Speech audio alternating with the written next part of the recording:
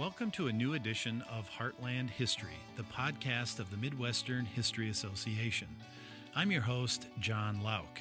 Today we are broadcasting from the 47th annual meeting of the Society for the Study of Midwestern Literature, which meets every year at Michigan State University in East Lansing, Michigan.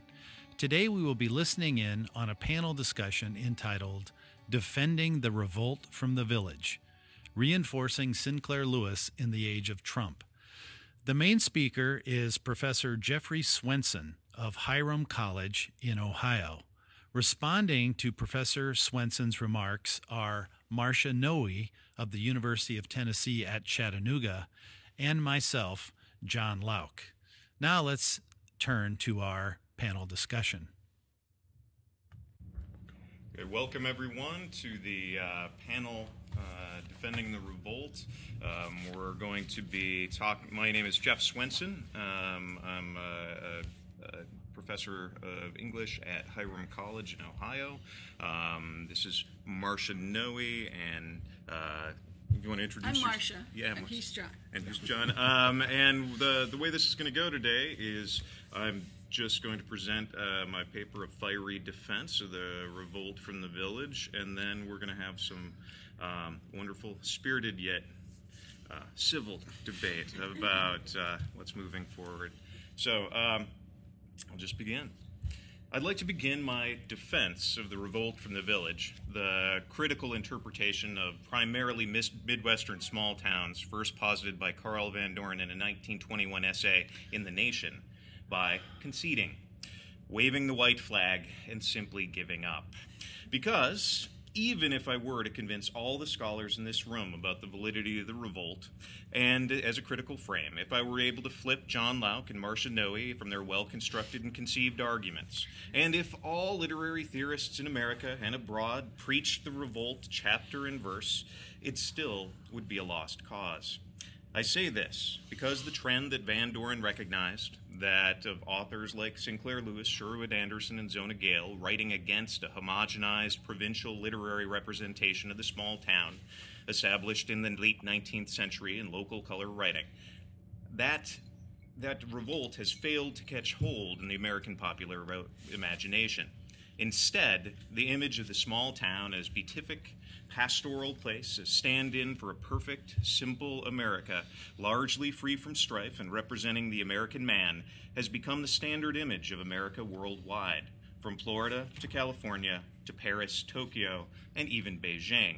The evidence that the revolt is largely forgotten in the general discourse lives at Disneyland, in Disney World, on Main Street, USA.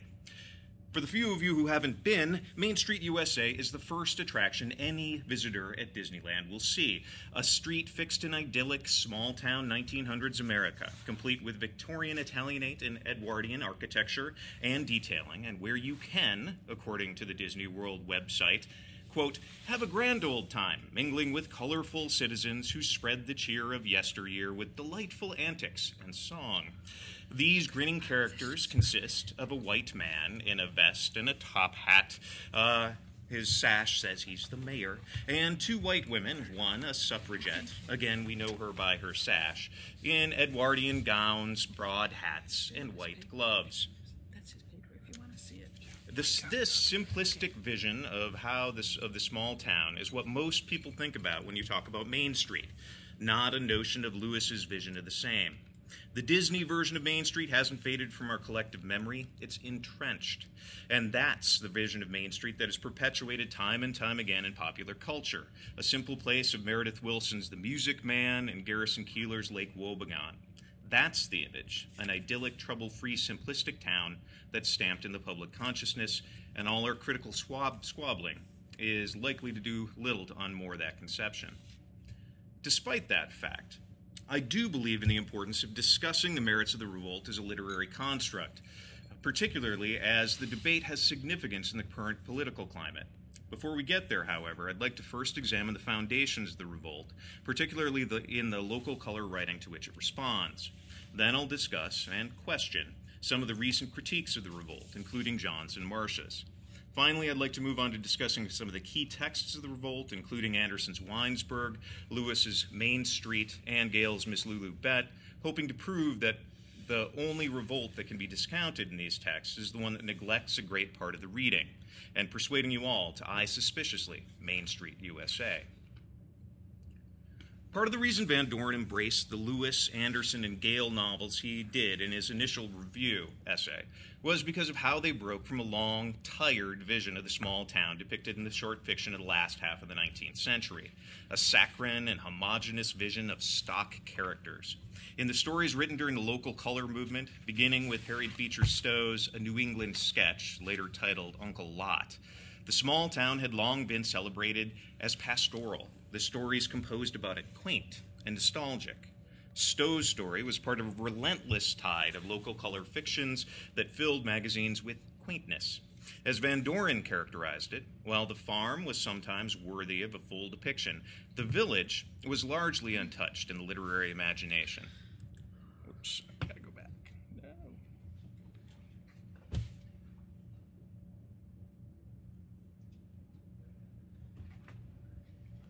The village, quote, "The village seemed too cozy a microcosm to be disturbed. There it lay in the mind's eye, neat, compact, organized, traditional. The white church with tapering spire, the sober schoolhouse, the smithy of the ringing anvil, the corner crockery, the cluster of friendly houses, the venerable parson, the wise physician, the canny squire, and on and on and on." Unquote. We can think about Van Doren's pronouncements about the literary depiction of the small town in two ways. First, the impulse to embrace the novels of the 1920s as a part of the revolt doesn't come from a desire to deride the small town, but rather to deride the facile characterization of that small town. The towns that represented in these 19th century stories were often caricatures, flimsy sets upon which to set redeeming plots. The representation neglected the complexity and individuality of small towns. While Van Doren calls his literary trend a revolt, he might as well be saying a celebration of the true complexity of the small-town literary landscape. Even Anthony Channel Hilfer, when writing his treatise on the revolt, was careful to subtitle his work The Literary Attack on American Small-Town Provincialism, not an attack on the small town itself. At the same time, however, I think it's also important to note that the rejection of these local color stories does have much to do with issues of the genders of their authors. Kate McCullough and others have noted how the local color and regional writing created an opportunity for non-traditional writers in the 19th century, particularly women, and thus we see a broader representation of women authors in both local color and regional texts of the era. At the same time, these women writers often had to work well within set conventions to be published, and as such were asked to churn out relative treacle in order to make a living as a writer. In some ways, revolt literature could be conceived as male authorship allowed to come in and upset and really take over what had been staked off as women's realm of village writing. This sound critique, one supported in much more detail in Federley and Price's seminal work Writing Out of Place, reconsiders how we should think about the revolt texts, but it doesn't question the idea of a revolt. These local color small towns in the late 19th century, while certainly meriting study, were driven to be beatific by gender expectations of the author and the publishers. An audience wanted positive, uplifting stories in the Midwest, and the magazines provided them. And it's that demand for uplifting local color stories that we should be suspicious of. According to historians and critics, including T. Jackson Lears and Richard Broadhead, local color writing responded to an increasingly urban readership who longed for something more, quote, authentic, unquote, than the harried movement of the modern urban life. Broadhead notes that while the call for his writing opened up a realm for authors who may well not have had an opportunity to write before, that local color writing itself was enacted as a reaction to unease with a new foreign element. As Stephanie Foote argues, quote, regional writing gave strangers with accents literary recognition at exactly the same moment that accented strangers in the form of immigrants were clamoring for recognition and representation in the political arena, unquote. In other words, the idealism of local color fictions worked in the American society as a kind of soothing balm against the problems of immigration, the perceived threat of changing local standing, social standing. While these characters in local fiction had accents, they were also non-threatening, domesticated. So Anderson, Lewis, and Gale were responding to this homogeneous vision of the Midwestern small town. Perhaps you could say that 3 or 4 points plotted on a graph don't signal a trend, thus making Van Doren's formulation a product of his urban imagination. But it's important to remember that Van Doren didn't orchestrate the popularity of Main Street, or Miss Lulu Bett for that matter. While Lewis's novel was well received, Harcourt did little print advertising for the novel, and initially only planned a print run of 10,000 copies. Lewis himself was worried that his novel would be seen as saccharine and as small town fare, and, quote, neglected as another magazine-y tale, unquote. Despite these worries, the book immediately became a bestseller, admittedly first in New York City, estimates placing 40,000 of the 47,000 copies sold between October and Christmas being sold in the city.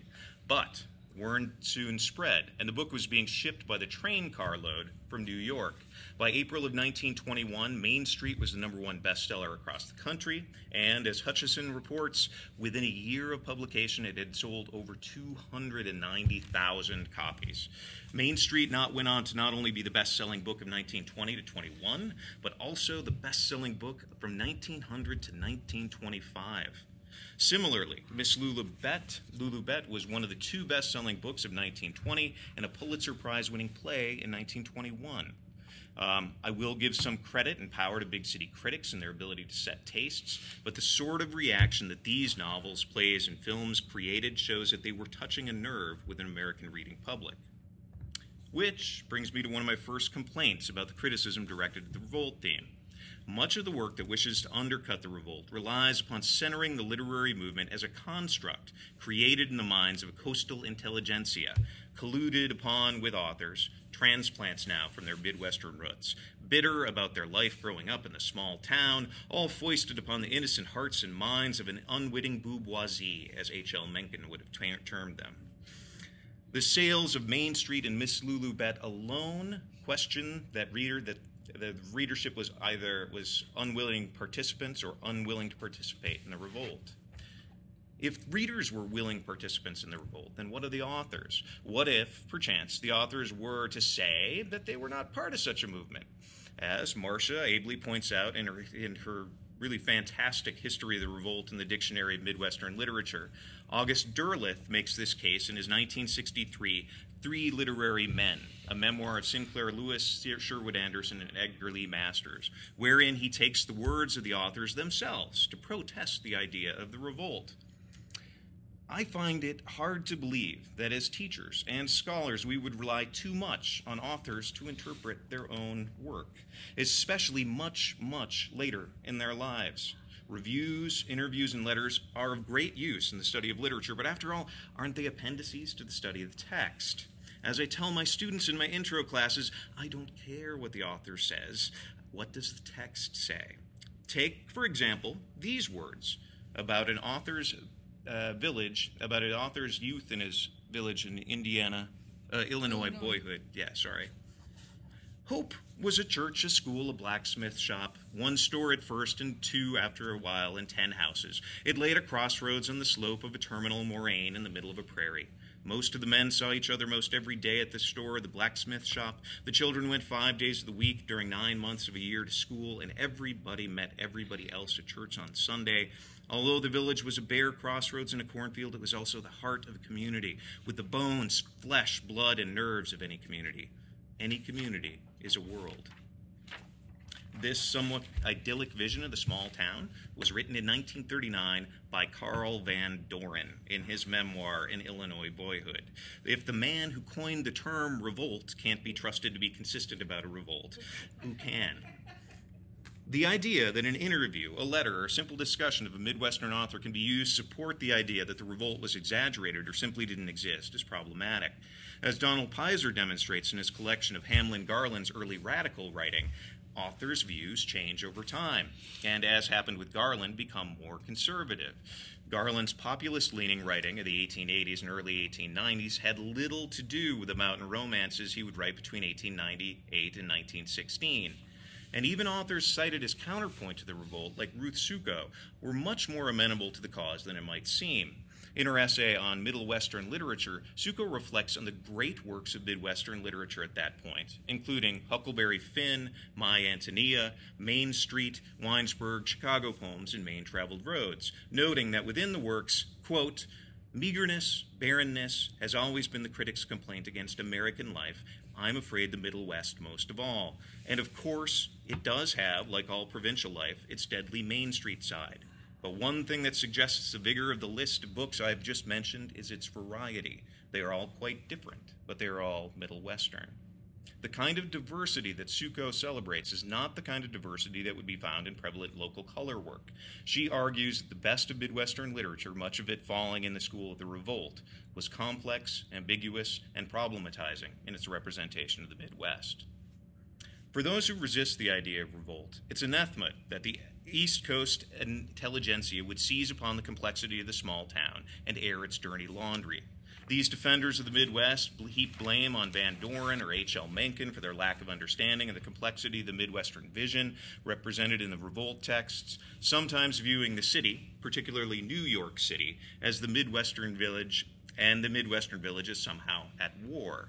Epitomizing this view is Barry Gross, who, after cataloging the sins of New York authors and critics and their opinions about the Midwest, goes on to castigate the whole of the city as a cesspool back in 1977 when the article was published. Gross says, quote, there are many, in fact, who gloat over New York City's current crisis as the comeuppance it has long and richly deserved, proper punishment for its sophistication and snobbishness on one hand, its historic role as cesspool of races and religions, colors and creeds, crime and corruption on the other. It has come to symbolize all that is, quote unquote, wrong with America, and that is worst, all that is worst in 20th century modernity, unquote. The thrust of Gross's essay is that the revolt exists, primarily Main Street, do more than simply show that the Midwest village is stultifying. But its conception of the city as some kind of horrible alternative to the Midwestern village, as if the two were set in opposition, is troubling. John's recent study of the Midwest, the genesis of which was presented at this conference and published in Mid-America in 2013, is more reasoned and incredibly well researched. And it follows the same coastal intellectual elite versus Midwestern town dichotomy.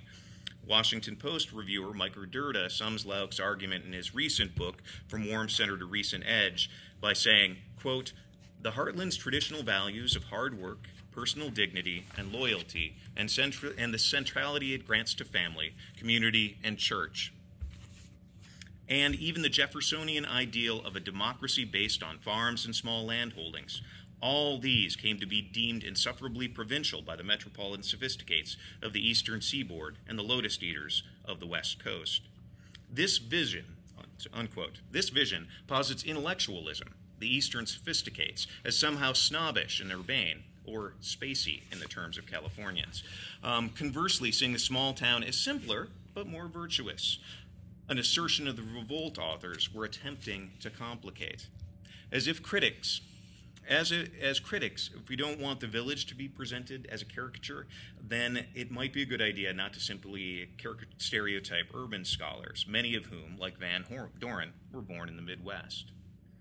Many studies of the revolt attempt to make sense of the dissonance of reception and interpretation surrounding key revolt texts. Marcia Noe's excellent entry on the revolt in Volume 2 of the dictionary, one that should be required reading of anyone talking about this critical frame, notes the relative lack of consensus on what the revolt is and does, and then goes on to implicitly ask, and I hope I'm not mischaracterizing in this. You are not. Okay. How a critical construct that is so ill-defined can stand. As part of this line of discussion, Noe discusses the conflicting readings of Winesburg from two noted scholars, David Anderson and Anthony Hilfer. Viewed in this way, revolts become a Rorschach test, revolt texts become a Rorschach test, one wherein the reader or critic sees either butterfly or beast, depending on their personal tastes. I understand the argument here, but I also wonder if there are many truly literary texts that don't reflect this kind of dispute in both critical and reception circles. Certainly, the work of Jonathan Franzen evokes this kind of bifurcated response in readers. Critical consensus generally only comes in case of a fixed and well-defined interpretive community, as Stanley Fish would term it. And the real question we have before us is what sort of bounds we want to put on our literary community in terms of the revolt texts. If we follow from this oppositional construct of the intellectual urbane critics controlling the vision of the small town, then we as critics buy into the simplistic construct of those towns as helpless, the Midwest being subjugated to the cultural elites of the urban centers. To see such a characterization, however, is to embrace an idea where the Midwestern small-town residents, rubes as they may be presented at times, are in any way suffering under colonial domination. To construct white Protestant communities constructed under governments of primarily white men, communities that elected presidents and controlled electoral politics, as somehow the victims of urban intellectuals is absurd, particularly as any child from Ohio can tell you that 8 U.S. presidents elected between 1840 and 1921 were born in Ohio. Was the region ever culturally marginal? Really? Perhaps the best critique of the revolt comes from good or careful readers that recognize within Anderson's, Gale's, and Lewis's recognize the good within Anderson, Gale's, and Lewis's depictions of the small town. George Willard likes the people in Winesburg, surely they say. Zona Gale wrote volumes of Friendship Village love stories. Even Red Lewis balanced Carol Kennicott's withering depiction of the ugliness of Gopher Prairie with the following chapter from the viewpoint of B. Sorensen, who, in Coming from Scandia Crossing, sees her new town as grand, even elegant, saying, quote, "What did she care if she got paid $6 a week, or $2? It was worthwhile working for nothing to be allowed to stay here." These positive representations don't mean, however, that there was no revolt, but only that these were good books. Tom Lutz theorizes that this balance of perspective, what he calls a cosmopolitan vista, is a literary strategy that holds two elements in opposition, creating sympathy within the reader for both poles. Regional narratives, he posits, seek not only to represent the hinterland or the rural, but also to value the perspective of the urban, creating a third cosmopolitan perspective that values both urban and rural.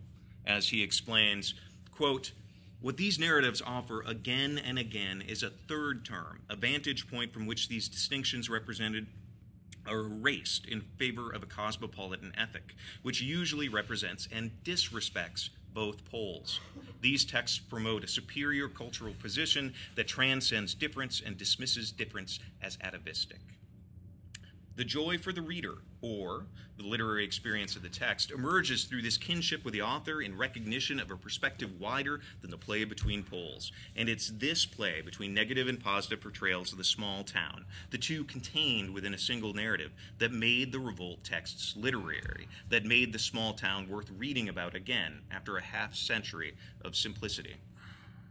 And as the revolt texts recognized the fullness of perspectives of the small town, they also began to represent the underrepresented, championing voices which had been overlooked or ostracized.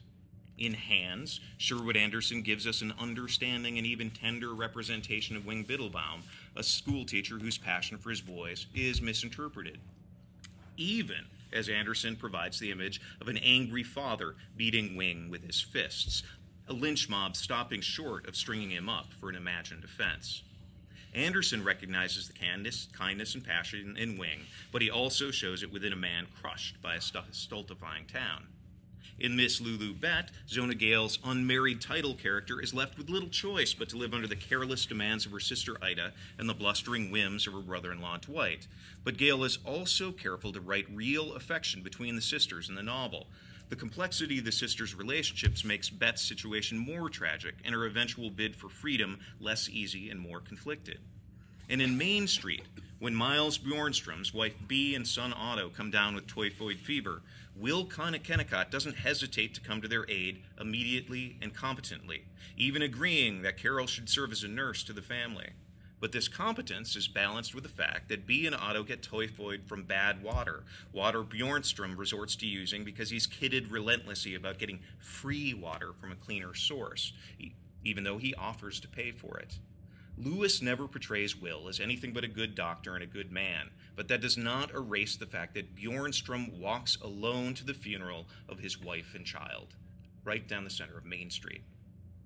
In each case, the revolt texts creates place and feeling for the outsider, a passionate, misunderstood oddball, a woman, an immigrant. The revolt gave a place for these outsiders within a complex, sometimes beautiful, sometimes stultifying small-town landscape. That complexity made for great, important novels. The anti-revolt, as it might be called, with its celebration of the Jeffersonian ideal of the yeoman farmer and an idyllic pastoral lifestyle, falls into the danger of presenting an unquestioned village landscape.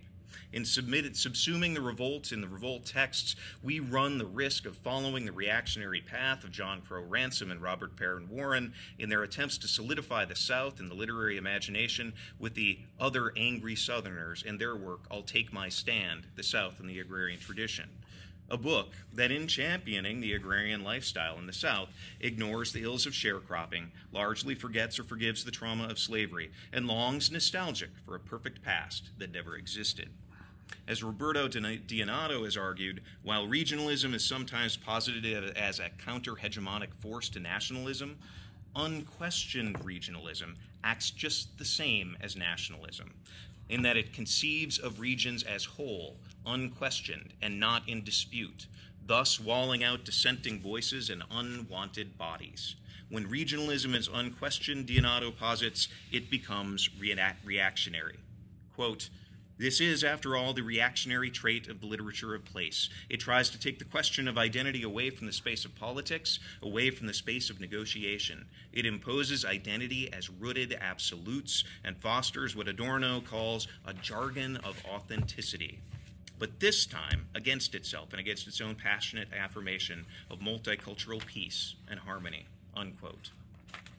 In imagining the Midwest as anything but contested, the troubling presence of homogeneity rears its ugly head. As Dionato posits, while regionalism has long been considered an antidote to nationalism, as the work of the 12 Southerners shows, the idea of unquestioned regionalism, one that forgets about the political struggles and strife of place, can itself be used to promote a political agenda.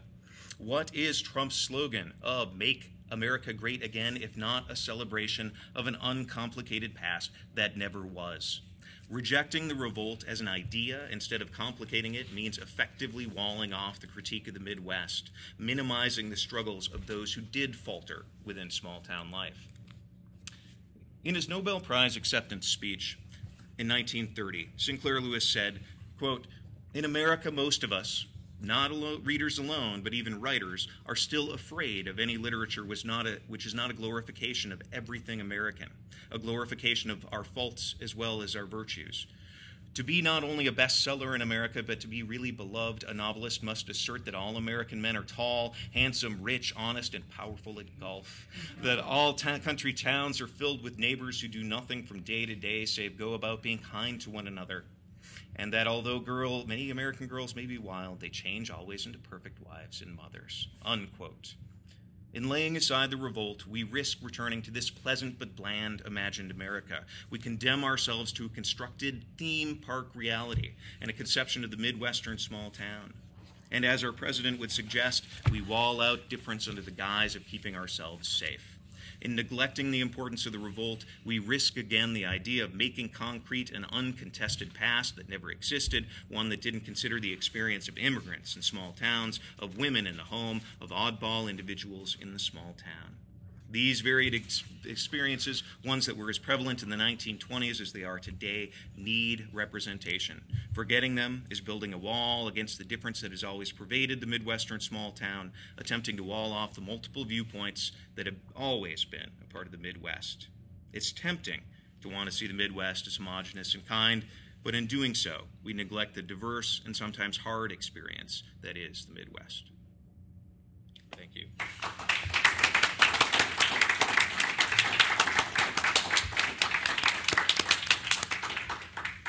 Thanks. I don't know how to respond, so I'll just let you. Yeah.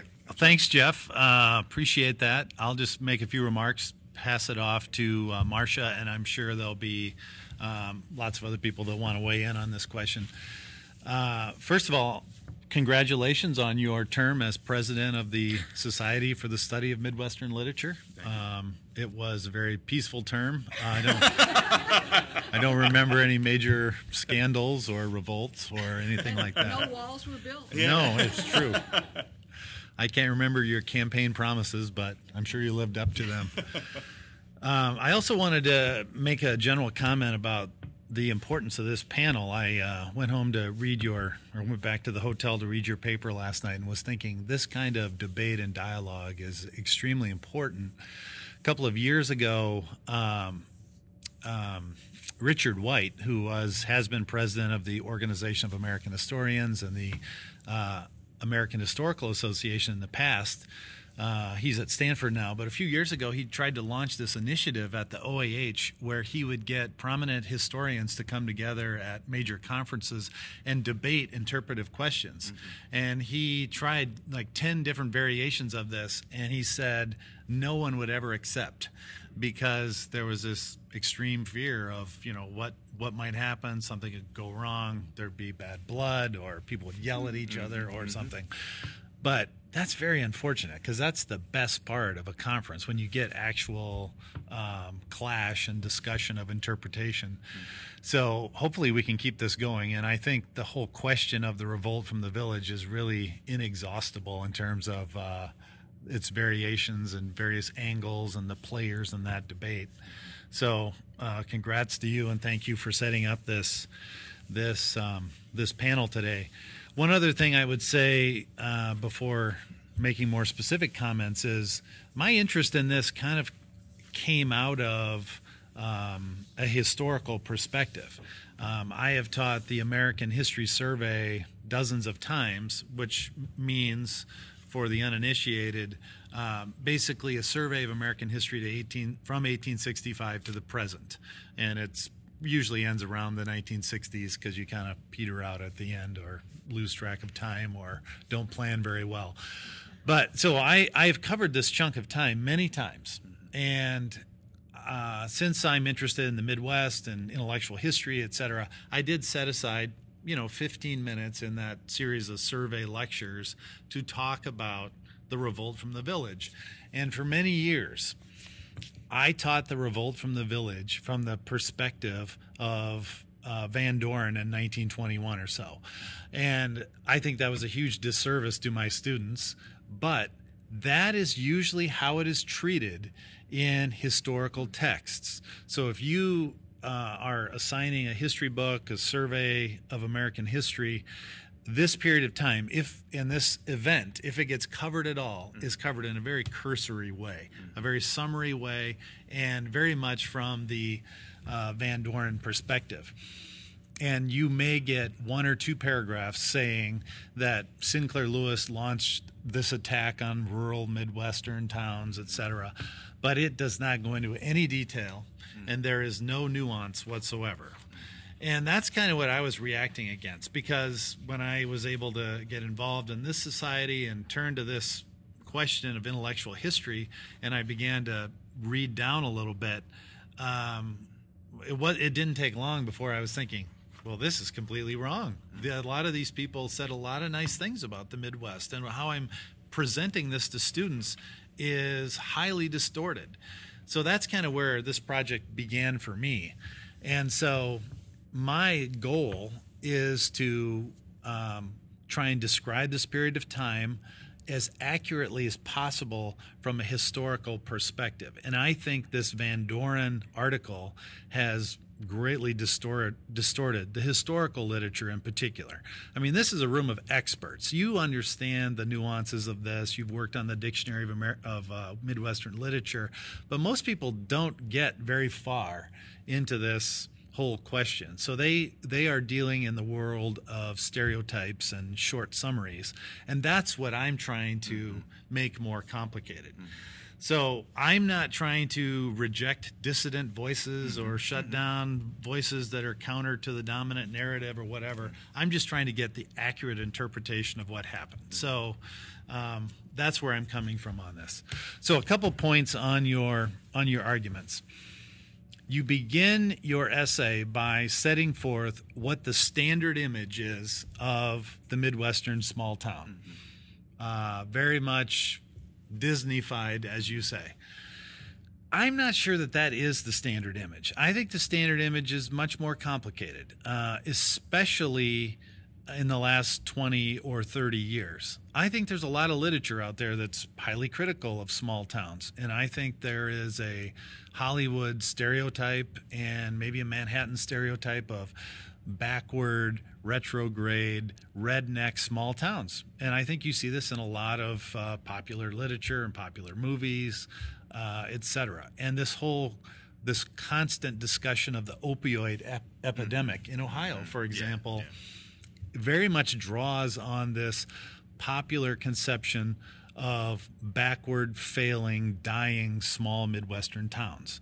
So I don't really think that's the popular image. One other thing I'd throw out there is last weekend's Wall Street Journal had a big essay about the collapse of American small towns, Midwestern small towns. And I think the title of it was America's New Inner City. And inner city was in quotation marks. And it went through this series of data and arguments and facts about all the problems that are going on in rural America. And this is connected to Andy Ohler's work on rural noir. I mean, these themes come out of there, I think. So I don't think that's the standard image. I think it's much more complicated than that. And I was thinking this yesterday when Mark Athatakis was giving his speech. He mentioned even in Garrison Keillor's Lake Wobegon days, he has a long section setting forth all these criticisms of Minnesota's small towns. And also, I think there's a stereotype attached to Keillor that's inaccurate. I mean, it's not correct to say that Keillor is just this apologist for small-town Minnesota. It's much more complicated than that. So I think that helps to make my point. Secondly, on the dominance of the local color school that supposedly Van Doren was reacting against, again, I think your assumption is wrong. I think that there was much more complexity to that. I think about Hamlin Garland's early work, which was very critical of small towns in the Midwest and farming life and the drudgery of farm women, etc. Now, as a side note to that, Garland was trying to get published, and his strategy was, hey, if I pull back the curtain on how terrible things are out there in the hinterlands, I can get my work published. So this was a publicity marketing move for him, as Donald Pizer has explained somewhere, and I know lots of other people have too. And then later on, he came back to what he thought was the true nature of the Midwest, which he thought was more positive. And that's these books that came out in the 1920s. But in addition to Garland, there were other people writing against the local color school. Cather certainly was very critical. This Howe, what's the... Edgar Howe, the Hoosier schoolmaster. No, he's Eggleston. Edgar Watson Howe. Edgar Watson Howe, Story of a Country Town. That's You're right. right. Sorry, yes. So there's several like that I think make Van Doren's interpretation incorrect. But you can see why Van Doren does this. His article is very pithy. It's very smart. You can summarize it very easily. And we're still talking about it here in 2017. The point that I'm making. I would love to know the story behind the actual writing of that article, because we've all been there when we have a deadline looming and we're like, oh gosh, I got to get this thing to this editor. What should my title be? And I bet he just hurriedly put this together. Oh, Revolt from the Village, that's a good title. And it was a great title because it lives on. It lived, But I question how much he thought through all of this. But the more he can make it a stark break from the past, the more he can say, all of a sudden in 1920, there's this complete change in the literary trajectory of what's going on in the United States. That makes it a more interesting article. If he gets up there or tries to write an article, say, well, there's a few new books out, but they're complex, they're nuanced. It doesn't really change much compared to what's been done in the past. That's not very interesting. Mm-hmm. So I think there's that pressure on him. Now, lastly, before I turn it over to Marcia, I just want to directly engage this very important point you make about what the authors themselves are saying. Jeff is very open and honest about this in his paper and in his presentation here today. He says that it's not a wise thing to do for us as historians and literary scholars, etc., to listen to what the authors say about what their work means. I really disagree with you on that. I think this is very revealing. Now, a lot of authors, I will concede to you, probably remember the past incorrectly, or they try and burnish their image in some way or manipulate the past. But in this case, I think it's different. I really do think this comes from the heart. And I think there was a very visceral, kind of angry response to what Van Doren did by these three authors. And in my work, I kind of focus on Masters, Anderson, and Sinclair Lewis. I mean, you can bring in Zona Gale and some others, but I think the main people are those three. So let me just leave you with this. And the Revolt from the Village article that I did for Marcia, thank you, Marcia, by the way, for letting me use that in this book. But my thoughts on the Revolt from the Village are chapter 1 in this book that Marcia mentioned this morning. Came out on June 1st. So that's 2 days ago. From Warm Center to Ragged Edge, the erosion of Midwestern Literary and Historical Regionalism, 1920 to 1965, by the University of Iowa Press. Give them a call on their toll-free number and order the book. I appreciate that. So let me just give you just a couple of lines from this book on this whole question of what the authors themselves were saying. And I wish our experts on August Derleth were here, Mark and Ken, because this is very... August Derleth was on to this question. And that's why he purposely set aside time to interview all three of these gentlemen, Masters, Anderson, and Lewis, because this had been an issue in the 20s and 30s. And he said, what do you guys think about this interpretation? Does this make sense to you? And he actually did a book out of it. In their conversations with Derleth, the supposed leading rebels all vehemently rejected the Village Revolt interpretation. Masters professed his love of the Midwest and his boyhood in Illinois. This, by the way, was a major revelation to me, because in these survey courses that I talked about, I often mentioned, Edgar Lee Masters published Spoon River Anthology. This was very critical, the Midwest, etc. Just kind of went on with it. Didn't really think much more about what Masters did the rest of his life. But basically, the rest of his life, he wrote these nice or positive, however you want to say it, pieces about his boyhood and about his homeland in central Illinois, including this really good book about the Sangamon River Valley, which came out as part of the Rivers of America series. And Masters was particularly strident in his denunciation of what Van Doren had did.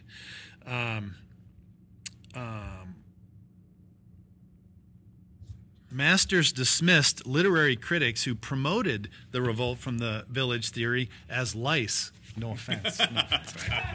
He said it. I'm kidding. Anderson also rejected the view that his characters were only hopeless and defeated, and laughed at the revolt thesis. Quote, "There wasn't anything to this revolting. I liked Clyde, Ohio. There's no such thing as revolting or rebelling or whatever it is they want to call it. Critics who insisted on giving Anderson's work such a point of view were wrong," he said. Lewis also said the revolt interpretation was unsound. Quote, "One of those theories put forth by critics who thereafter tend to look away from any evidence to the contrary," unquote.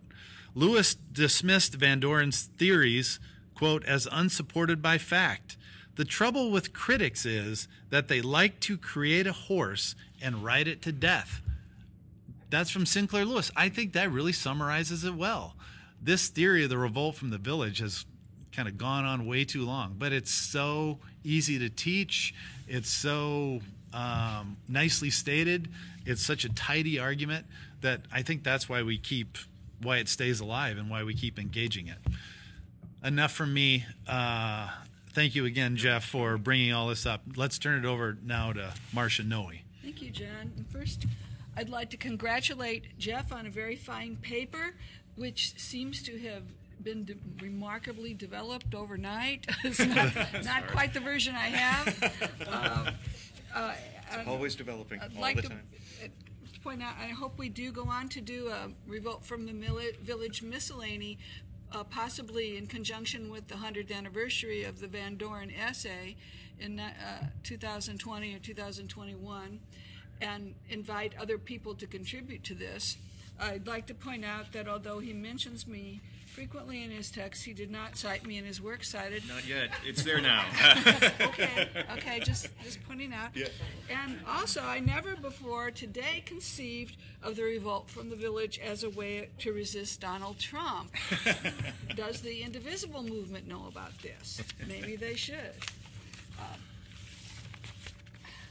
But I certainly don't disagree with Jeff's argument that the Revolt from the Village is a literary construct.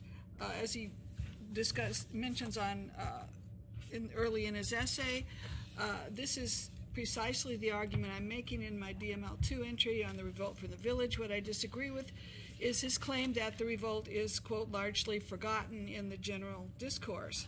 Although the name Carl Van Doren may not be recognizable to the general public, nor the phrase Revolt from the Village itself, its spirit lives on in the popular term flyover country. F. Scott Fitzgerald once said, and I don't have the exact quote here because I was writing this at 2 o'clock this morning, but I can do better if we do decide to publish. The mark of a mature mind is the ability to hold two opposing ideas in one's head at the same time. And a great example of this is the way that the notions of the American small town, and in that the Midwestern small town, live on in our cultural consciousness. Jeff is absolutely correct to assert that the Disney-fied Main Street, Meredith Willson's River City, Iowa, also you might mention Bye Bye Birdie's Sweet Apple, Ohio, Thornton Wilder's Grover's Corners, New Hampshire, although that's not Midwestern, although people have written articles saying it is Midwestern, even though he put it in New Hampshire, he was really putting it in the Midwest. And my personal favorite, the Gilmore Girls' Stars Hollow, Connecticut, continue to be a potent cultural reference of the idyllic small town, right up to the last year, 2016's Gilmore Girls reboot. But right alongside these iconic representations exist equally potent and long-lived notions of Middle America that evoke the revolt idea. Will it play in Peoria? The Old Lady in Dubuque. Harold Ross, the first editor of the New Yorker, said he wasn't editing the magazine for the Old Lady in Dubuque. Ernest Hemingway reportedly said that Oak Park is a place of broad lawns and narrow minds. We could go on with this. In a classic essay from an early Mid-America, and I don't have the citation right here, Margaret Stewart illuminates this double-sided nature of the small town in the Midwest in her concept of the safe Middle West, and that's the title of her article, The Safe Middle West, and it goes on from there. And it's in one of the Mid-Americas, and I would highly recommend it as a very important article in our critical canon. She examines the double-edged nature of the term safe, saying that a safe place can be at once a place of refuge and a place that's stultifying and confining. And she applies this to the Midwest and its literature, and she gives three main examples, one of which is The Wizard of Oz, and I'm not, the other two aren't coming to mind here, but again, we can look these up. A literary example of this paradoxical notion of the Middle Western small town can be seen in the oeuvre of Wisconsin native Zona Gale, whom Jeff cited frequently. and talks about, both in the paper and the talk today.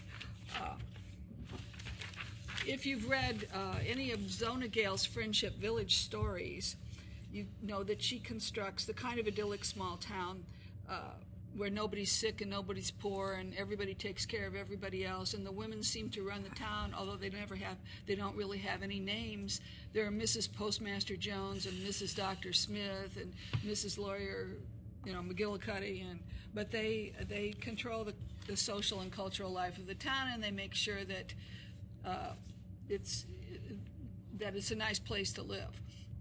Also, as Jeff points out, Zona Gale wrote Miss Lulu Bett, and also a novel that's less known called Birth, where we see a grimmer, narrower, less appealing vision of the Midwestern small town. In short, I'm arguing for the both and rather than the either or here.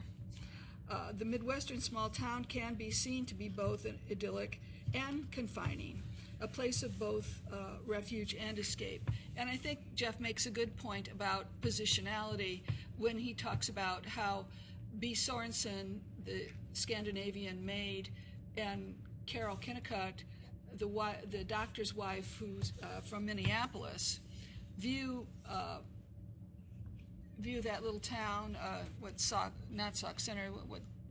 Prairie. Gopher Prairie, in radically different ways. With Carol, coming from Minneapolis, sees it as this horribly culturally deficient, miserable place. B, coming from the country, sees it as a metropolis bursting with wonderful things to see and do and buy. One of the articles that books that Van Doren mentions briefly in his article is Floyd Dell's Mooncalf, a novel that was published also in 1920 with Main Street. It was not the enormous bestseller that Main Street was, but it did so well and was well reviewed and is really considered his best novel, and is very positive about Port. He calls it Port Royal. It's Davenport, Iowa, and Floyd Dell's character is Felix Fay, is in much the same position as B. Sorensen. Dell was born in Barry, Illinois, and then the family moved to Quincy when he was a lad, and to Davenport when he was a teenager. And if you're coming from Barry and Quincy, Illinois, Davenport is a cultural mecca. If you're coming from Chicago, it's a miserable place to be, although it certainly had many more cultural amenities in Dell's day than it does today, let me tell you. But so I think positionality is part of the complexity. How do we view the Midwestern small town? Well, from what standpoint are we viewing it? We can see that in a number of the characters in these novels. And I think this idea that the Midwestern small town can be seen to be both idyllic and confining, a place of both refuge and escape, is a complexity that is part of its appeal. And the reason that we're still discussing the revolt from the village nearly 100 years after Van Doren published his seminal essay, as John has noted. Thank you, Marcia. Before we turn it over to Jeff for a response, before we hear from folks in the audience, let me make two final points. First of all, Jeff kind of connected me with Michael Durda's commentary in the Washington Post. Don't blame me for Durda. That was true. his. That's true. That was his summary. Yeah. And again, I think he kind of fell into Van Doren territory, making very gross generalizations of things. So that's you'll have to argue with Durda about that. The last thing I was going to say is that what's very troublesome to me about the revolt from the village interpretation is what it excludes, because there was a wide variety of additional writers who were very active during this period of time. But if all you do in your class outline or in your lecture is talk about Masters, Anderson, Lewis, you forget all of these lesser known people who were active during that era. And that includes Succo and John T. Frederick and people like that. And that's chapter 2 of Warm Center to Ragged Edge. But if you really want to get into the details, Tricia Oman's new book from Hastings College Press goes through many of these other regionalist writers from this period of time that are forgotten or excluded by the revolt writers. This is the Midwestern moment. Right. Let's hold it up. Yeah, just so everyone knows, brand new, literally off the press last week from Hastings College Press. The book is entitled The Midwestern Moment, The Forgotten World of Early 20th Century Midwestern Regionalism, 1880 to 1940. Anybody else have a book they want to plug? Oh, thank you. I'll keep my response short because I think John's and Marcia's responses are well-founded, and certainly I don't want to say that this is some sort of settled space. I do want to address maybe just sort of two quick things. One is I completely agree. If you want to read my entry in DML2 on the small town, that the history of revolt from the small town is long and storied, and we're going back to Howe, and I agree completely. I would say that these are all, and this gets at really one of the core tensions that when I started thinking about this and writing about it, that I had a trouble with, is that you're right, that Garland had negative reflections of the small town, that it's there for a long time and it continues afterward in interesting ways. The revolt is deep. Those are all male authors, though. The stuff that I'm talking about, I think that the stuff that Dan Doran is referring to is 100 or perhaps even 1,000 female authors who might have written one or two stories in popular magazines, some of which might even be lost now, but they filled the mailboxes of people across the country. The conflict, and I think I want to respond to Marcia here, is that those stories are worthy of study.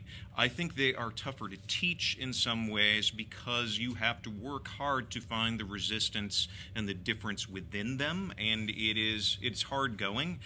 It is there. I'm not saying that local color writers are not worthy of study or that they're not interesting. I just think that if I'm going to teach something about this true tension, Main Street is better in some ways. Zona Gale is better in some ways because it's all right there. But I do think that that's a good critique, and it's part of the way I sort of struggled with myself as I'm writing this essay, because I don't want to just say, oh, local color was crap. It's just flatter to me than what's going on with the revolt. And then I think I'll address John's second point too before I just sort of open things up for questions. I'm not sure which point it was, but we can have a long talk about Frederick and the Midland at some point if you want in Suco, but that would spend all our time.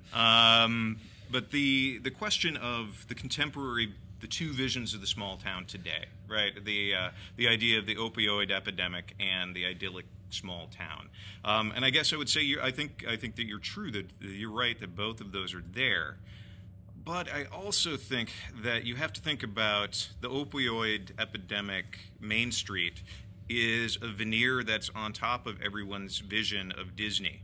In other words, part of the reason that we see and we're so troubled by the presence of opioid addiction, or if we go to my Main Street, Garrettsville, which I can walk to a block from my house. On one hand, I've got an antique store and a coffee shop. On the next street is the Silver Creek Saloon, which is largely peopled with alcoholics and people who are out of work from our local plant. They're right next to each other on this street.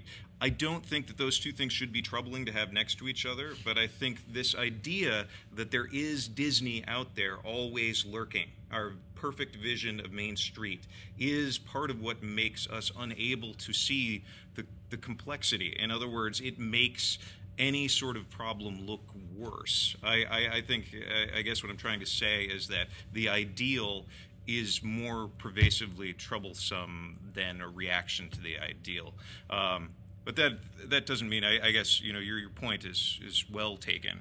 I'd also like to say, too, you're right about Garrison Keillor, but I think the reason people tune in to Garrison Keillor is because they want the comfort and the voice and that sort of ASMR experience, which is kind of weird. But I also, But I also think that he is much more complex. But that doesn't necessarily mean that that's what people are looking for. So I hate to cap this. I'm sure there'd be more, but I also want to bring in questions from the audience. I would hope too that if we want to continue this on the podcast. So maybe what would be a good idea is if you have a question, you can kind of come up, and that way you'll be on the record. And so we'll move forward. Does anyone want to start? Questions? I think if you just speak loudly, you should be good. Okay. All right. That's great. Sure. All right.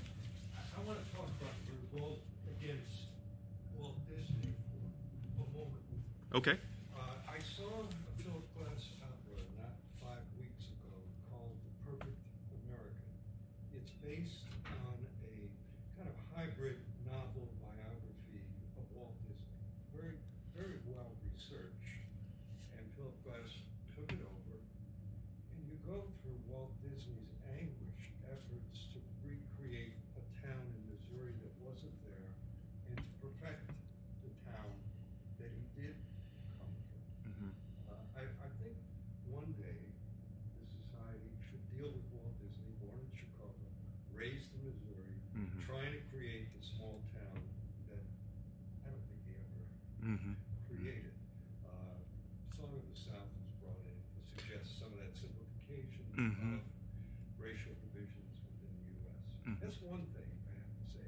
The second is an unrelated point, but as I heard you go through the canon, Anderson, Masters, Gale. Zona Gale. I had a student named Zona Gale Schmaltz. I wonder why Mark Twain doesn't get more attention. You're thinking maybe it's a figure that falls outside of Van Doren, but certainly a seminal figure, manly corrupted Hadley, should get some Sure. play in your thinking. And I'll leave that there. Well, I would say to extend that comment that our conceptions of Main Street and small town are being filtered through multiple historical periods. So, Jeff, I appreciate you mentioning the local color tradition, but I would say that even your characterization of local color is flattening what's Sure. actually there. It's much more distinct. But those distinct periods, so the late 19th century local color. Now, the so-called revolt from the village appears at a time when there's increased regional interest around the country. So there's that discursive space had been opened for that kind of debate. By the time Disneyland comes about in the 1950s, if you watch the Dateline Disneyland episode, which was the opening of Disneyland, which was broadcasted across the country, it's very much a very nationalistic sort of enterprise. They're pitching Disneyland as the sort of extension of American culture, American empire. So that's a very specific to the 1950s and 60s. By the time we get to the 80s, you've got these sort of national efforts to reconstruct main streets after many small towns have been sort of decimated by suburban shopping outlets and things like that. So I think when we're thinking about the revolt from the village, we need to think that there are multiple historical periods here that we have to sift through and peel back. So it's when we think of our conception of the small town, Disneyland is exactly what I think of, Main Street. But that's also very historically specific to the 1950s and 1960s. And so it's filtering how we're thinking of the revolt from the village. And John, I think you're absolutely right that we need to go back and think about that narrative. So what you're all, I think, getting at here is there's some attempt to control the narrative of the village. I'm wondering what the stakes are. What does it matter? Why we're debating? Could I just piggyback on what Patricia was talking about with respect to your conception of local color in your paper? Take another look at Federley and Price, because it's a little more complex than that. Oh, certainly, yeah. And they talk about how local color is primarily I know there were lots of women writing, and Kate Chopin did some local color too, but they posit regional writing as a feminine tradition in which the writer is situating herself within her locale and writing empathetically about her characters and her place, as opposed to local color writers who are kind of conducting a literary tourism. They're outside.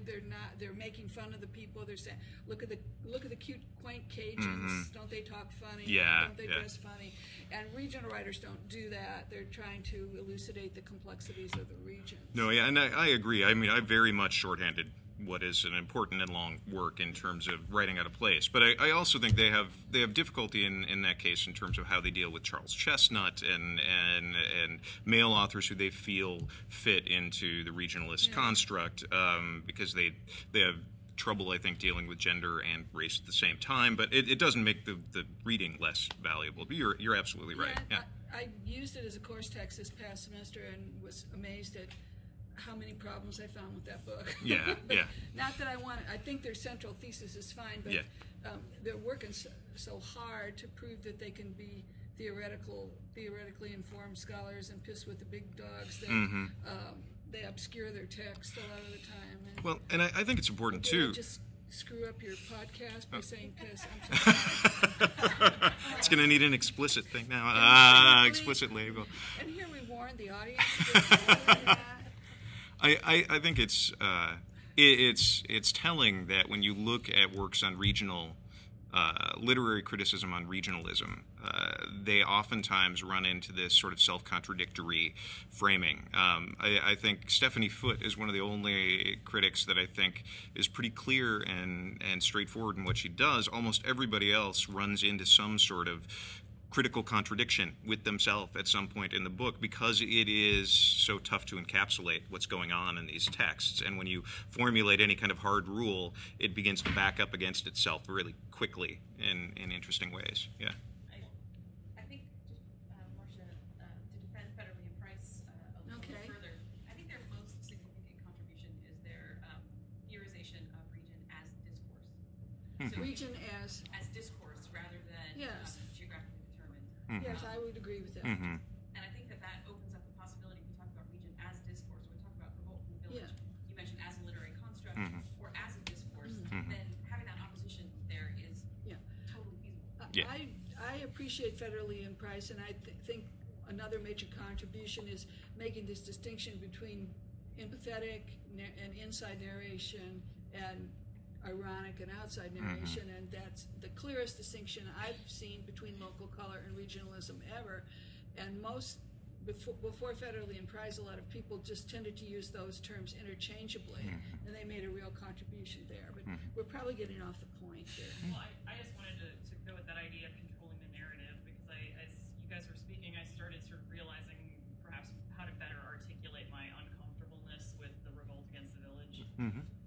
Because I do agree with so much of what was in your presentation, Jeff. I mean, we're on the same page with this idea of complicating things, and that there is some serious critical value to maintaining the term. But I think where my issue falls into play is with some of what John is speaking about and has spoken about in some of his writing, which is that, in essence, that phrase has now controlled, I feel, sort of Midwestern studies, and it's limited it in many ways because we come back to it again and again. It's become the incredibly easy way to shortcut Midwesternness, especially because the phrase has lingered for so long. I mean, contextually with Van Doren and putting it into that context and looking at those novels and using it as a critical sort of framework for some things, I think is valuable. But the fact that even basically articles today, whether or not they're actually name-dropping revolt from the village or not, but are bringing it, I mean, it's perpetuated in ways that I don't think Van Doren ever intended, and that I think it has done a humongous disservice to Midwestern studies, because we don't have, and it's perhaps what's also calling for greater need for those of us in Midwestern studies to better articulate some other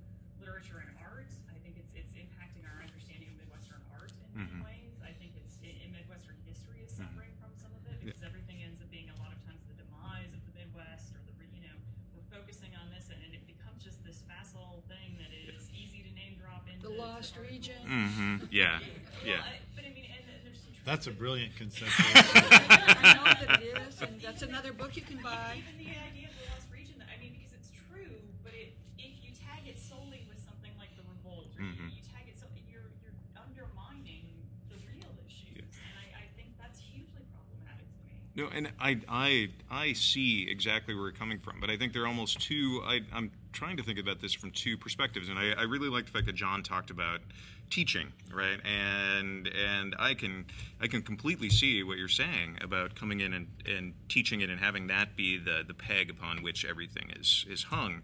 But I also teach in small town Ohio to many small town Ohioans who have very little.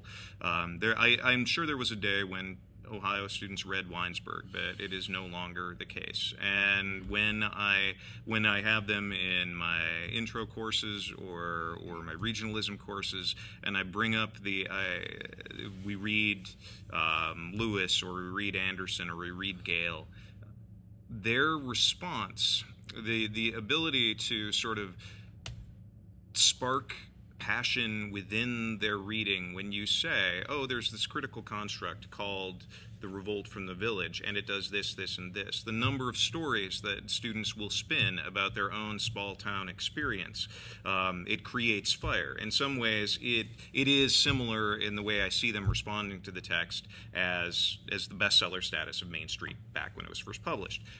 I am hoping that is only a first step, and that then you begin to spin out. That is sort of the gateway drug to Midwestern literature. I think there's not much better than some of these revolt texts in my. From a teaching standpoint, yeah, but I mean, this is my continual railing against sloppy scholarship, is that I sort of feel that by the time you become a graduate student, by the time you become a professor, by the time you're publishing books on the Midwest, we shouldn't be just spending all our time on the revolt against the village. We shouldn't be necessarily, there shouldn't even be a limitation or feeling of pressure that you have to name drop. I mean, it shouldn't have to come up. I mean, if you're talking about Lewis and you're talking about Anderson, and clearly it's relevant, it should be there, but I just feel like it's becoming the thing that has become sort of an unfortunate Midwestern studies cultural touchstone. It's the thing you have to sort of say, yes, that's there almost all the time, and I think it's limiting us in a lot of ways. Kind of like the blob in a horror movie. Yeah. Spreading out its tentacles. That would make a great article for the forthcoming Revolt from the Village miscellany. I've actually sort of been working on it for the second volume of the Midwestern Moment series. But. One thing I would add is Jeff brought up this question of Van Doren's comments in, I guess it was his autobiography. I think that demonstrates that his tossed-off construct in 1921 was incorrect. In fact, if you look back at his biography, he says very nice things about whatever that town is in Illinois where he grew up. Hope, Illinois. In Three Worlds, because that's actually something I put in this article I've been working on, and Marcia mentions it in her TML2 entry as well. But yeah, no, he talks about how he never intended to be the person to really, that he says that sort of that conflict is always there for everyone, and he never meant to be the person to. But he voted with his feet, John. He got Hope, Illinois in his rearview mirror and never went back. That's true. His brother. And he said in a letter, or I can't remember exactly where this was, he said, I was just bored in Hope. I mean, it was a small town. Most people were farming. There were small town merchants. It's not an exciting place. I wanted to be in New York City. That's completely fine. But that doesn't mean Hope is a terrible place. That's right. Now, the other thing I would add is, we didn't bring this up before, but Van Wyck Brooks, in my exploration of where all this comes from, was a very direct and important influence on Van Doren. And I think this is where, and I think he says this somewhere, that basically this Revolt from the Village construct comes from Van Wyck Brooks. Well, Van Wyck Brooks' couple of books in the teens were very negative, as we know. But what I didn't know until I started this project was 20 years later, maybe 25 years later, Van Wyck Brooks comes out and says, I was a fool when I wrote all that. I didn't know what I was talking about. I had no conception of American history and literature and my own roots.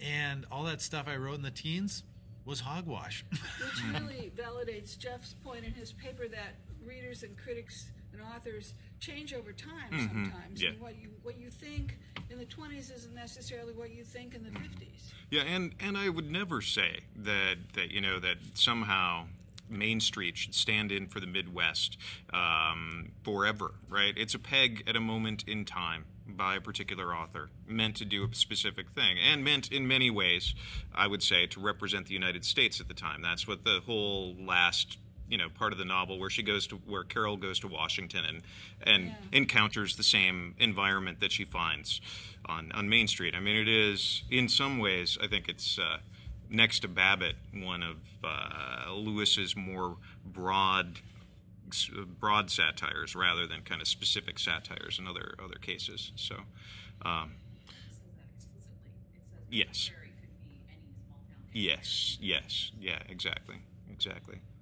I think Main Street, maybe you mentioned this earlier, but it is highly ambiguous, or maybe even mostly focused on criticizing Carol. When I reread it in the context of figuring out this whole debate, I was struck by the fact that, and I didn't notice it many years before when I read it because I really wasn't thinking about it, but he is extremely brutal on Carol. I almost think that was the purpose of the book in many ways. I sort of think, I have to say that the more I read it too, there are times that I do feel she deserves it, and I think we were talking about that. I mean, it's sort of the beauty of it. If you view Main Street in that less reductive way, it's a wonderfully complex book. And that's the other thing about sort of this too easy sometimes to just tag it to the revolt against the village. There's a complexity there where he's critiquing the small town, and yet at the same time, when you look at some of Carol's critiques of the small town, he wants to look at her and go, could you just give it a rest for a day? You can't just wake up in the morning and be like, hey, it's a beautiful day. It's got to be like, Ma Bogart and whatever is staring at Martin, like all the time. It's there's a certain amount where she gets, I think she doesn't come out any better than anybody else, and I think that's also really intentional. Oh yeah, absolutely, and that's why I think all of the texts that Van Dorn mentions, though, have that sort of rich complexity, and I think that is it's implied in what Van Dorn is saying in his original essay. I guess I'll agree with John in the long term that it is the shorthand version of what the revolt is maybe gets read, and so your construct is correct, but it's sort of the simplistic definition rather than the rich definition of what revolt texts really are, and I do too worry that if we don't still use the term, if we don't think about it, if we don't have that as a part of our literary understanding of what's going on, we also lose a way of communicating beyond.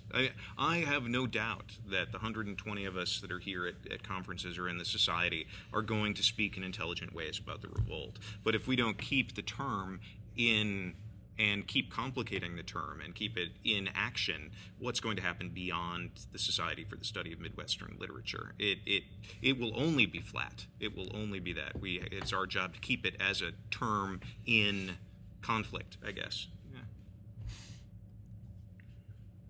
One of the really exciting things about your panel and what we're generally doing, trying to understand if there was a revolt and what that revolt meant, is we're forced again and again to evaluate who this unsatisfied outsider is. Is it a Carol Kennicott? Is someone coming from an urban space? Is it someone who's ethnic? Is it someone who's African American? Is it a poor person? Is it someone who's disabled? And which year is it? I mean, which years did the immigrants come? Where did they land? What's at stake? Whether we tolerate this difference or not. Is it feminism that's trying to be pushed down again? Or is it the fact that there's a new Jew in town and we want to show how close we are to one another by lighting milk bottles around Christmas? And perhaps that individual whose home is left out is feeling paranoid. Is it a wonderful place to raise children, or is it a wonderful place to raise children if you're married and white? I think these are the questions of the 1870s and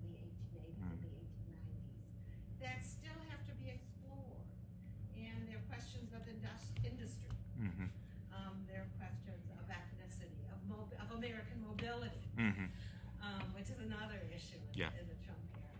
So I think that there's so many perspectives to look at this revolt from which we're doing, and which will always be done again and again as we try to define what agency is in this subject. So I don't know if that's a question. No. It's But I think it's really Yeah. important Mhm. that we keep looking at it from different angles. Absolutely right. And sometimes the revolt from the village debate becomes two white narratives. Yeah, no, it's true. Yeah, it's true. Versus Yeah. that, or And who's anything getting- else is just Yeah. completely left out of it. Yeah. That is in popular culture, I associate, this sort of village idyllic place with Disney, but I guess in probably going to the other place where I would most associate with, and I see it all the time, is in horror literature and Oh, horror yeah. movies. Mm-hmm. And I think of something like Something This Wicked This Way Comes, Mhm. which is specifically Yeah. Midwestern, Yeah. or Mhm. every Stephen King book, which Mhm. is Mhm. I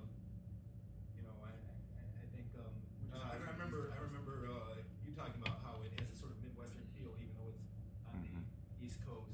And I was wondering where you take something like Something Wicked This Way Comes, which sets up this town that seems to fit this revolt village stereotype, but then you find out that everybody there has like the parson has this secret dream, and Mm-hmm. this guy who runs the store has these secret lust, and the librarian is filled with regret, and small town is it seems like it's kind of both at the same time, revolt and also upholding that ideal. There's a great Stephen. I think one thing we could say, and I don't know, it's a vast generalization to say it, but in some ways it's a New England tradition. I mean, stemming from Hawthorne, this idea of the horror in the small town. This sort of whether we go all the way back to witch burning, but certainly King has seized upon it and moved it north. As my wife would remind me, Maine is not New England, but the story that always comes to mind with me in talking about what you're talking about is Stephen King's The Library Detective, which is a story about a young man who is sexually abused as a child and represses that memory, but then in coming back to find a book that he has lost is sort of forced to confront that. But it ties to all these ideas of suppressed darkness within supposedly happy towns. I mean, the whole point is he has got to make a speech to, I think, the Kiwanis Club or something, and that's why he gets a book on public speaking, which he loses and then stirs up ghosts or whatever. But I would say, too, in terms of, we always set horror films where we find the social construct we want to attack, right? Get Out is a great example of suburbia set as a setting for a kind of social construct that we want to, a construct of race that we want to interrogate. The sort of cabin in the woods mentality too, in terms of the idea of the redneck, to me is more tied to rural, small town and cabins out there where those redneck people will get you. But I don't know.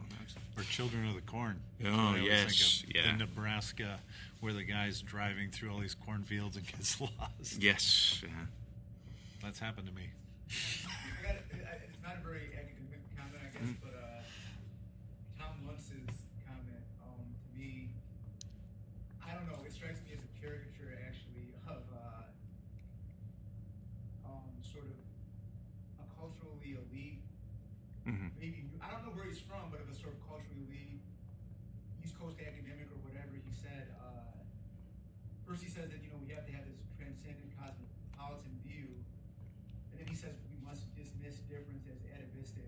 And my thought, which is also maybe not a very nuanced thought, is that when I hear that, it makes me just naturally want to romanticize a Midwestern somewhere where I can escape that kind of thought, because to me that sounds so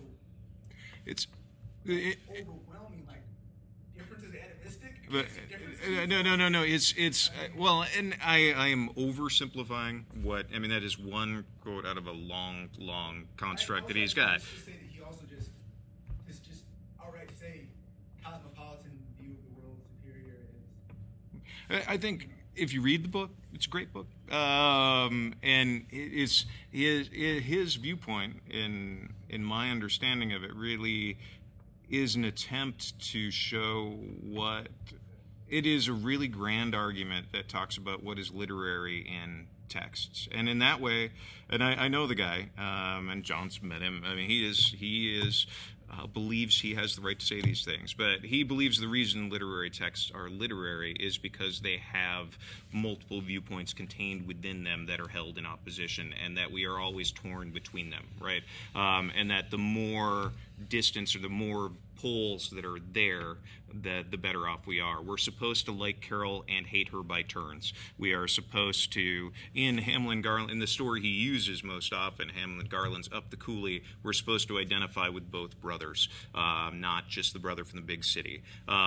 And it becomes a way to read all of literature in terms of, is it literary? Is it the litmus test is, how complex is it? How many viewpoints are in there? How is the reader forced to deal with more than one view? In terms of difference is atavistic, I think he's referring to it in terms of difference is the very core. It is not in the meaning of that of being difference as passe, or we should forget about it, but difference is at the very core of how we should understand the world, is what I am understanding him doing. I looked at that quote for a long time, too.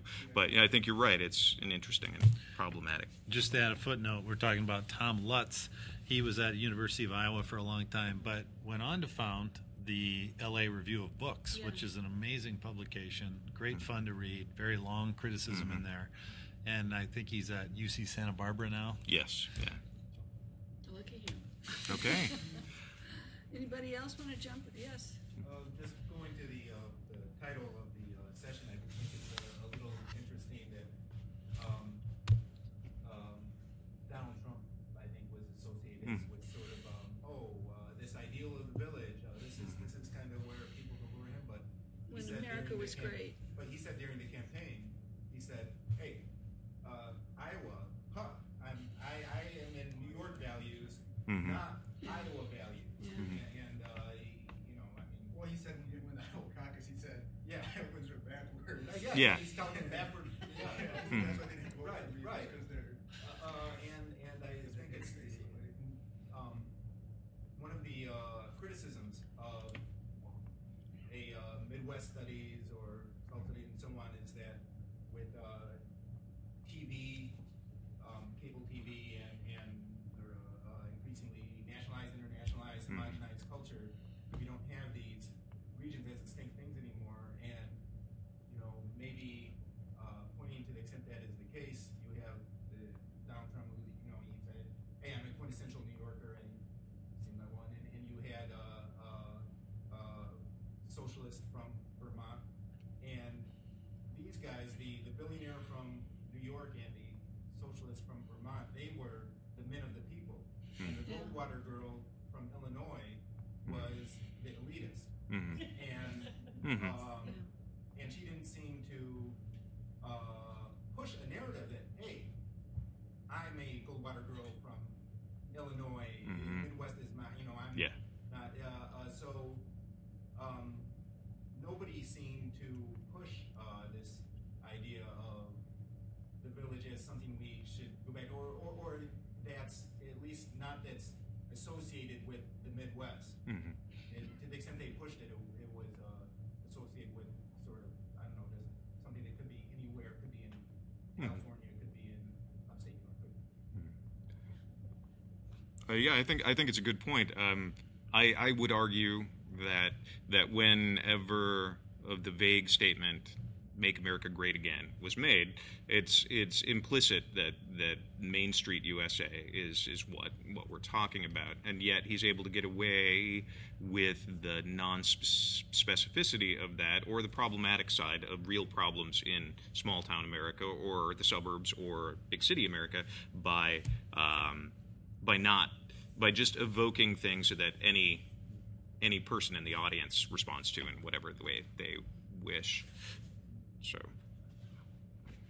Just wanted to add, there's an article entitled "Can the Subaltern Speak?" which is very famous. And I think the subalterns can speak by turns. The idea that Sherwood Anderson, later in life, could say, "Small town's lovely," after writing Winesburg, Ohio, with these anguished characters who cannot speak, who cannot begin to articulate their loneliness and their displacement. So often they break our hearts when we read them. You can see them as sentimental, but you can see them as the voice of the subaltern. This is the Gayatri Spivak essay that you're talking about. Yes. I think it becomes really important to remember that sometimes we allow them to speak, and sometimes we forget, even when we create them, that they have spoken. And I think perhaps that's what Sherwood Anderson did at that moment when he said that. Hey, what about all your characters that you've created that are in our memory?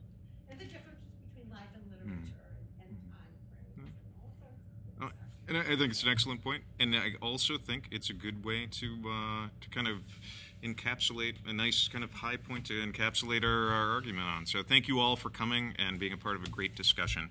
Really appreciate it.